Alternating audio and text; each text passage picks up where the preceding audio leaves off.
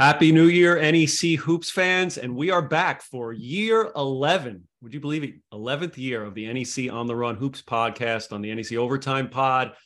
As always, I am joined by my partner here, Ryan Peters. Ryan, this is his fourth year on the podcast. Let me do a quick reset with Ryan's bio. Ryan writes for the NEC Overtime blog for us. He's the analyst for Wagner College Men's Hoops. He writes for Blue Ribbon. He's all over social media at Pioneer_Pride. Ryan, are you ready for another season of this show? Let's do it. It's hard to believe it's been 4 years now and, been doing it virtually for quite a while. Hopefully we'll get back into the studio at some point later in the year. We will. We will be back in studio. Now, we flipped the format a little bit this year. We're incorporating some new segments.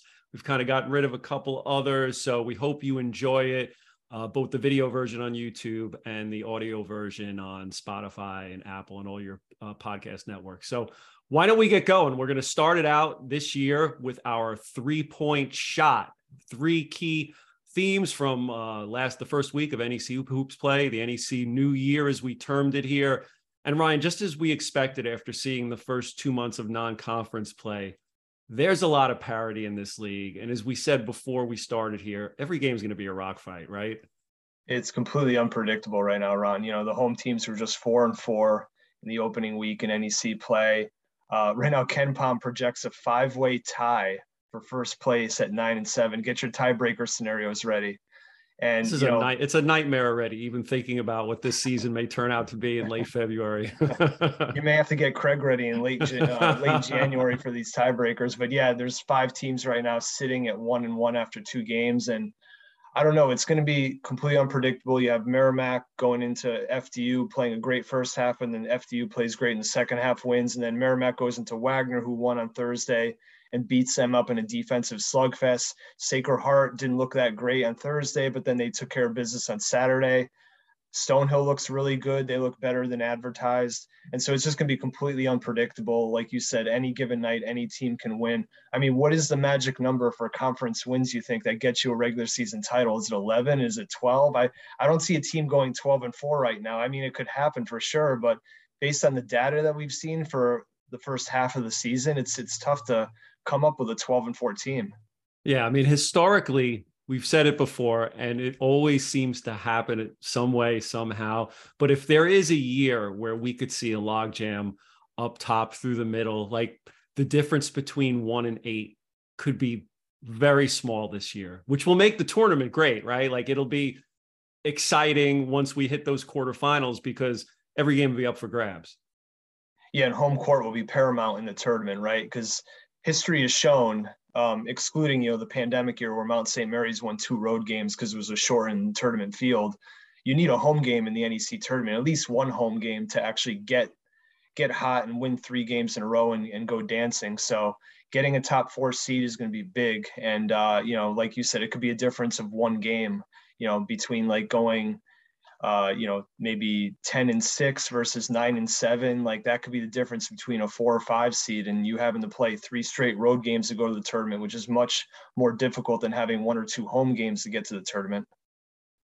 Let's go to the first weekend's results on our 3-point shot here. One of the teams, only one team went 2-0. There's one team that's at 1-0. That team is St. Francis University. 2 tough games at home.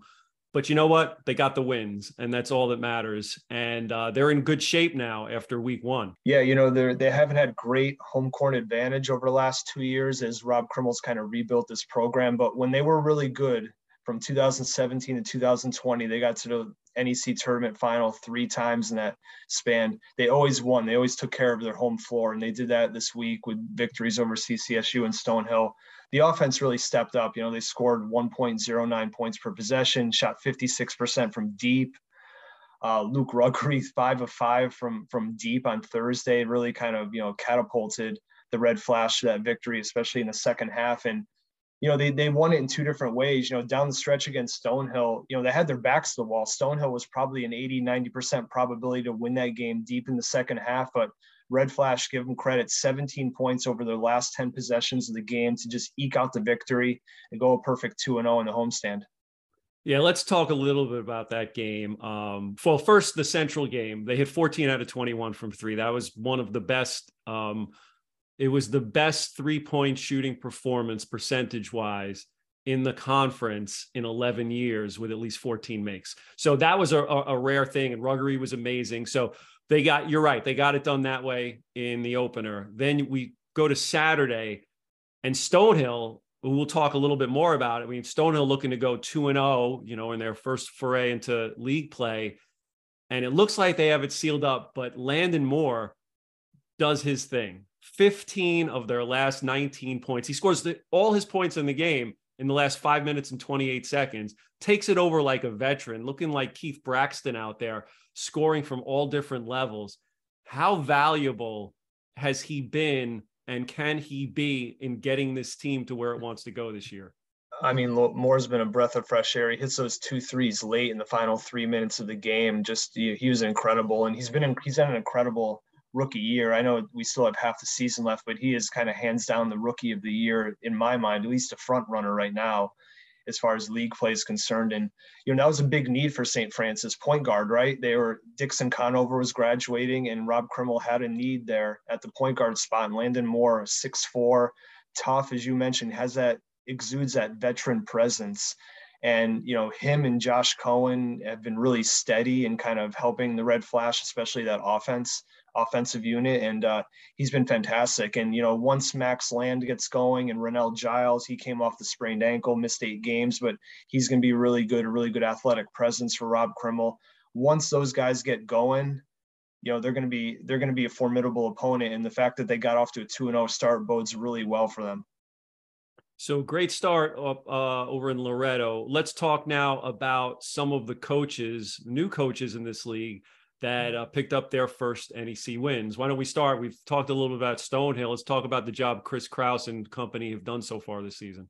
Yeah, I mean, 51 points against my Pioneers in the first half is incredible. 10 of 16 from 3. All you could do is shrug your shoulders. I mean, a lot of these looks were guarded, but they were. The ball movement was fantastic. The flow, the offensive flow. You got Andrew Sims in the middle, just creating space and making layups, and then the outside shooting that they had. So really impressive effort. And Stonehill really could have been 2-0 if they, didn't blow that late lead, thanks to Landon Moore and St. Francis University. But great job by Chris Kraus. Shout out to Donald Copeland, gets his first win, an NEC conference win at LIU. Any road game's a tough game, and they had to grind that one out for sure at the Barclays Center, but they got the job done. And then Tobin Anderson, he's going to have a lot of wins this year, I feel. Just a really good workmanlike effort from the Knights, especially in that second half when Merrimack built as big of a 9-point lead in that first half, but the Knights just kind of ground it down. You got to credit Dimitri Roberts, Grant Singleton. They just did a great job of making tough shots, especially in that second half, to pull out the win. So congrats to Copeland, Anderson, and Cross for getting their first conference wins as head coaches in Northeast Conference. Yeah, first of many. Last thing I wanted to talk about FDU is, boy, they're tough to game plan against. They're playing without Haru Blygen right now, and with him, they have 4 elite scorers in this league, which it is tough to game plan against a team that plays that fast, puts that much pressure on you, wall to wall defensively, and can get up and down the court. The quickness of their guards is ridiculous.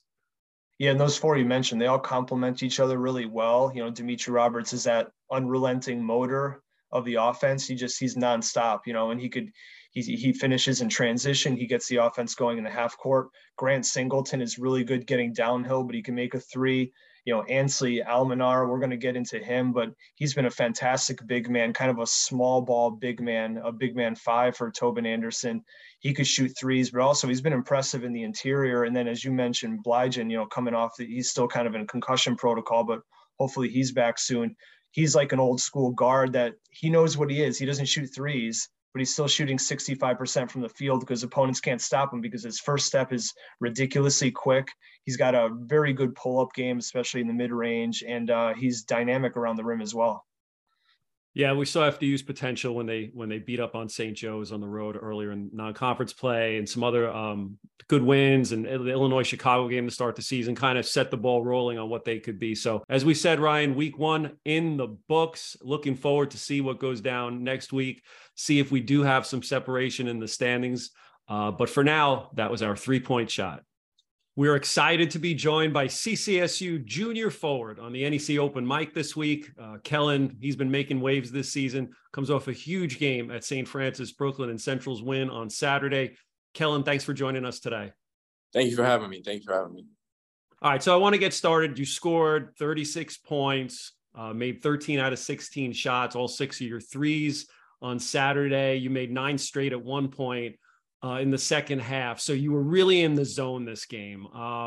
What's it like to be in that zone where everything you're doing on the floor is a net positive for your team? And what did it feel like for you in that win? It feels good for sure. I'm gonna be honest, and during the game, I wouldn't say I really felt like I was in the zone. I just happened to be making shots. I'm gonna be honest. It's not like I was unconsciously just shooting shots. Like, I feel like every shot was a good shot, and I feel like, if I get an open three, I honestly feel like I'm gonna make it every time. And my teammates were finding me, and I was getting plays called up where I can get open shots. So, it just kind of felt regular, and I trust in my teammates and I trust in my ability to shoot the ball. So there's no heat checking in this game. It was all natural. Yeah, you would have known if it was a heat check. I'd have picked something crazy. He didn't miss, Ryan, he didn't miss, so there was no heat check, of course. I mean, he just made everything. It was incredible. But, Kellen, you have such an analytically friendly part of your game where you take a lot of shots at the rim, you take a lot of threes. You kind of avoid that 17-foot to 3-point line jumper, which is, not the best shot efficiency-wise in college basketball. Did Coach Sellers and the CCSU staff help you develop that shot selection over time? And how has that been a process for you as you continue your collegiate career? Yeah, I think I just worked on my game. Like the way my game kind of developed, I always could shoot the ball. But, when you get to college, if you can just shoot the ball, people can take that away. So, I watch a lot of film and I watch other people play and I try to figure out how they can be effective doing what they do, and I try to emulate. So, I was like, if people taking away my three, how can I be more effective going downhill? How can I be more effective, trying to get my teammates open? You can't get your teammates open. You just shooting threes the whole game. So, you gotta be able to attack the basket. So I just kind of watch a lot of film. Yeah, I feel like you've attacked the rim a little bit more these days. You're shooting 65% from the rim this year via synergy. So has that been true where you kind of maybe jump shot happy early on, but now you're really kind of taking that athleticism, getting downhill and attacking at the rim? Is that true? Yeah, that's definitely true. I think it just comes from getting comfortable. One thing that I always talk with my dad, he always tell me, I always get better about it as the season goes on, and I barely played last year and the year before. So, you coming in, you got a bigger role. You kind of want to be safe, and jump shots is safe to me. So I started to just try to, as the season got along and I got more comfortable being out there, I started trying to, go by my man and try to make plays at the rim. Yeah. And you have 23 dunks this year, which is a lot of dunks. Is there a player, college or NBA, that you try to emulate your game around? I'm just curious because, you got that unique style. You're long, 6'8". You could shoot it. You could get off the dribble with your speed. Is there an NBA player that you like to kind of emulate when you're out there? Yeah, I think the player I watch the most out of anybody is probably Shai Gilgeous-Alexander. I'll probably watch all his games for real. We definitely different in how we play, but I try to watch him just because he's not super fast. He's not super athletic. He's not super anything. He's just really skilled and he knows how to use his body and his length to score. Okay, I thought you might say Kevin Durant. He played at the University of Texas, and you're a Texas guy, but no, not Durant? Nah. Okay. He's a freak. Hey, Kellen, in a general sense, you spent your first 2 years at Binghamton. What was it about Coach Sellers and Central Connecticut that made it a really good fit for you and your game? I would just say his belief in me. When I was in the portal, he was one of the first schools to talk to me. And from the get-go, he was telling me how much he believes in my game. And I think during that process, I kind of I had a vision of what what I wanted to hear the coach say.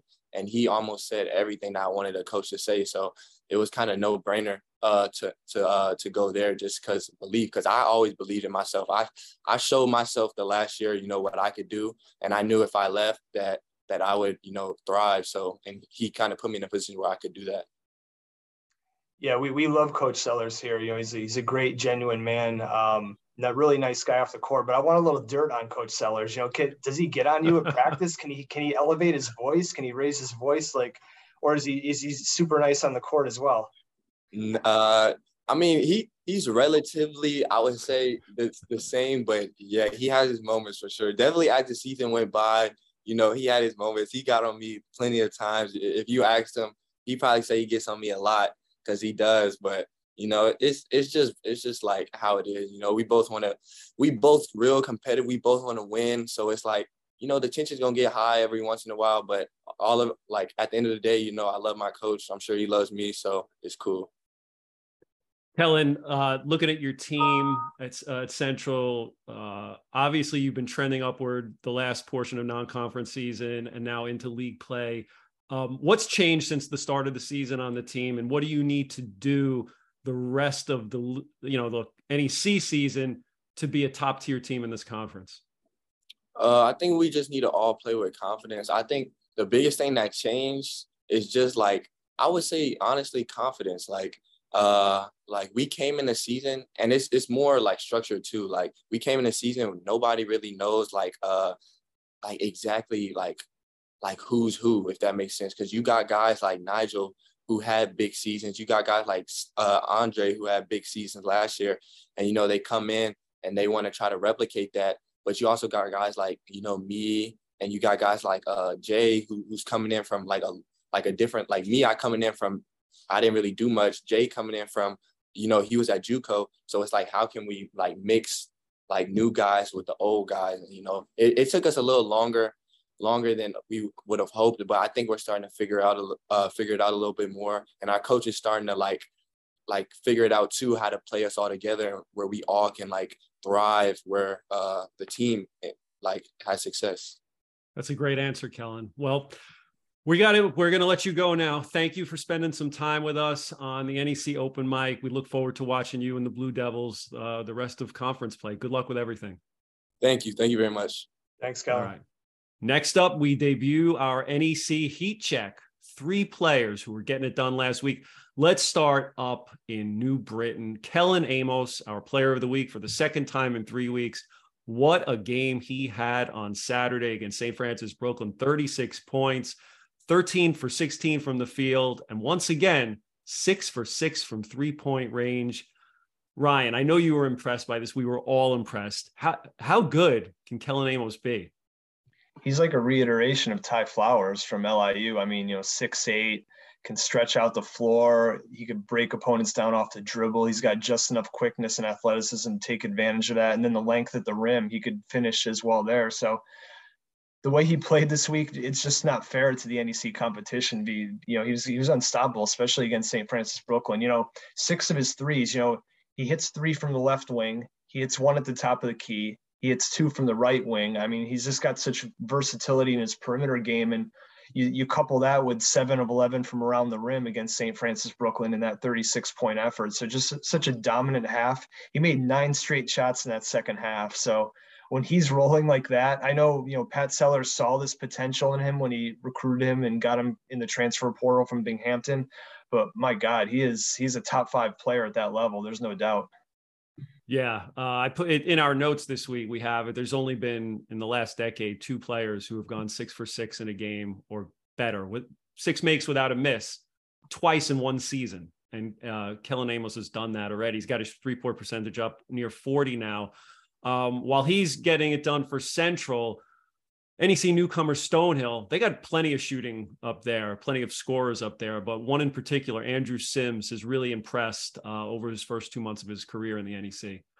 Yeah, I'm just seeing him for the first time in his career. Obviously, he was in the NE10 for the last 4 years, but after watching him score 35 points this week, you could just tell he's a 5-year veteran, just with his court presence, his ability to find space in the floor. and just be efficient around the rim. You know, you look at his metrics and his proficiency is up everywhere. He could post up. He's making 58% of his takes there. He cuts really well without the basketball, finds seams, you know, flash cuts, and his teammates who share the ball well can find him underneath. And he's also very good in transition. So he may be undersized as Chris Cross's kind of small ball center, but make no mistake, he uses his craftiness and motor just to find ways to score. He's impressive. Yeah, I love his versatility. I love his patience when he gets the ball down on the block, and he's tough. He's has a style unlike anyone else in the NEC right now, and he's just so patient with the ball when he gets it, and he makes good decisions. So Stonehill with Isaiah Burnett and with Andrew Sims and some of their shooters, definitely not an easy team to stop from scoring. I think that's something we've noticed already. Yeah, especially when like Shamir Johnson makes 5 threes against Sacred Heart, or you get, you know, Josh Mack going, and, you know, I mean, they have 5 or 6 guys who can score double-digit points any given night, and that's a special thing. That gives you versatility. That makes you very difficult to guard. And you know, you mentioned patience with Sims. That's a perfect way to describe him, because he could finish with both hands in the lane. He's never in a rush when he gets the ball right. You never see him sped up, at least from what I've seen Sims play. Agreed. So he'll pump fake you. He'll go to his left hand. He'll just figure out a way to get it up on the rim, and he finishes more often than not. Yeah, I love some good footwork. So let's move on to another player in our heat check, Ansley Almanor on FDU. When we're talking about the most improved sweepstakes this year, Ansley Almanor's got to be part of that whole package, right? Oh, he's tremendous. He's been a perfect front court fit for Tobin Anderson. And not only did he score a game high 25 in the victory on Thursday, but he just made some tough twos and long threes to kind of quell Merrimack's unrelenting zone defense. I mean, Merrimack, that's what they do. They force you to take really long threes, or they force you to take, you know, those tough 17 to 20-foot jumpers. And Almanar and also Grant Singleton did a great job of doing that in the second half to kind of pull the Knights into the, you know, get the victory. And, you know, his blend of shot making, and now he's got that interior ruggedness. He necessarily didn't have that as a freshman, but his ability to finish around the rim, but also he's now 6th in the league in block shots. So he's exuding a defensive presence as well. He's been, as you said, you know, very much improved in his second year. FDU has been tough this year. Ansley Almanor, part of the sort of that recipe for success for Tobin Anderson so far for the Knights. And that's our NEC Heat Check. Next up, we introduce our NEC Stat Chat. And this week, we're going to focus on a pair of newly crowned 1,000-point scorers. Let's start with Jordan Minor. Jordan Minor on last Thursday became the 247th player in NEC history to reach the 1,000-point mark. He also became the 88th with 1,000 points, 500 rebounds. He's the first Merrimack player to reach 1,000 exclusively at the D1 level. Ryan, talk to me about Jordan Minor and what makes him so special as a player.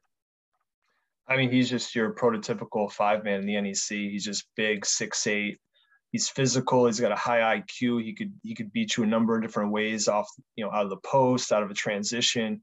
Had a good week, 35 points, 20 rebounds in a 1-1 split for Merrimack. And the thing that I took away in broadcasting that Wagner Merrimack game was Jordan Minor wasn't his dominant self offensively. You know, 16 points on 7 attempts, only made 2 field goals in the game, but you could see Wagner was doubling him early in the post, and then they, you know, Gallo wisely kind of pulled him out into the high post and he was either facing up the big and taking him off the dribble, and he got to the free throw line a ton, made 11 of 12 from the free throw line.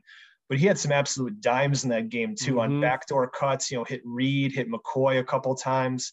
Very impressive. It seemed like he was more excited to make the assist, you know, given the goggles to the bench after one of those dimes, I think in the first half. So, you know, Jordan Minor's just finding different ways to win. He knows that the defense is kind of going to focus on him. And, you know, he has a career high assist rate right now. 29% assist rate for a 5-man is really impressive. And it just shows the maturation of Jordan Minor and, you know, he kind of, you know, coming into his own as a 4-year senior now for Merrimack. Yeah, he's actually leading the NEC in assist rate right now. And for the stat nerds that in this segment here, how many dunks does he have now in his career? It's 74, which is a lot of dunks. A lot of dunks, and he got his 1,000-point appropriately on a dunk. Now let's move over to our other 1,000-point scorer. A couple of weeks ago, Rob Higgins at St. Francis Brooklyn reached our Millennium Club. Now he's not doing it on dunks, but he's doing it in other ways. Tell me a little bit about Rob's season to date. Yeah, I mean, Rob's also had a maturation as a player. He was an off-the-ball scorer, an energy guard coming off the bench in his first couple of years. But then, he had to become the main point guard last year, and he kind of matured as a guy who could facilitate, not only get shots for himself, but get shots for others. Right now, he has a career-high assist rate at St. Francis Brooklyn, 8 straight games in double figures. So he's just another heady senior that's done a great job kind of running Glenn Braca's offense. And, hats off to Higgins on the milestone, 1,000 points. Yep. And that's our stat chat. Congrats to Rob Higgins and Jordan Minor for reaching 1,000 career points. Time for our game to watch this week. What do you got, Ryan? Nothing on TV, but NEC front row on Thursday night. I'm going to be watching Sacred Heart at Merrimack, 2 1-1 squads going at it. And Merrimack, to no one's surprise, has the best defensive efficiency in the Northeast Conference. They held Wagner to 1 made three-pointer, 1 of 20 in that Saturday win and forced 14 turnovers. But the Pioneers should have one of the better offenses in the league. I really like Brandon McGuire and what he's brought back to that team coming back from injury. He has 19 assists in his past 3 games, had some good dimes against LIU in transition in the half court. His court vision really opens it up for the Pioneer offense. So I'm really curious to see that Pioneers offense versus Warriors defense battle on Thursday. That should be a good one. And to remind fans, you can watch all NEC conference games on necfrontrow.com and on the NEC On the Run series of streaming apps. Well, that's a wrap on the first NEC On the Run show of the conference season. Ryan, once again, thanks for joining us. This was fun. Looking forward to doing plenty more of these as we go on. My pleasure. It's going to be a fun season. Yep, but also thanks to Kellen Amos for dropping by in the NEC Open Mic. We'll be hearing from different NEC student athletes throughout the year on NEC On the Run, which you'll always hear on the NEC Overtime Pod.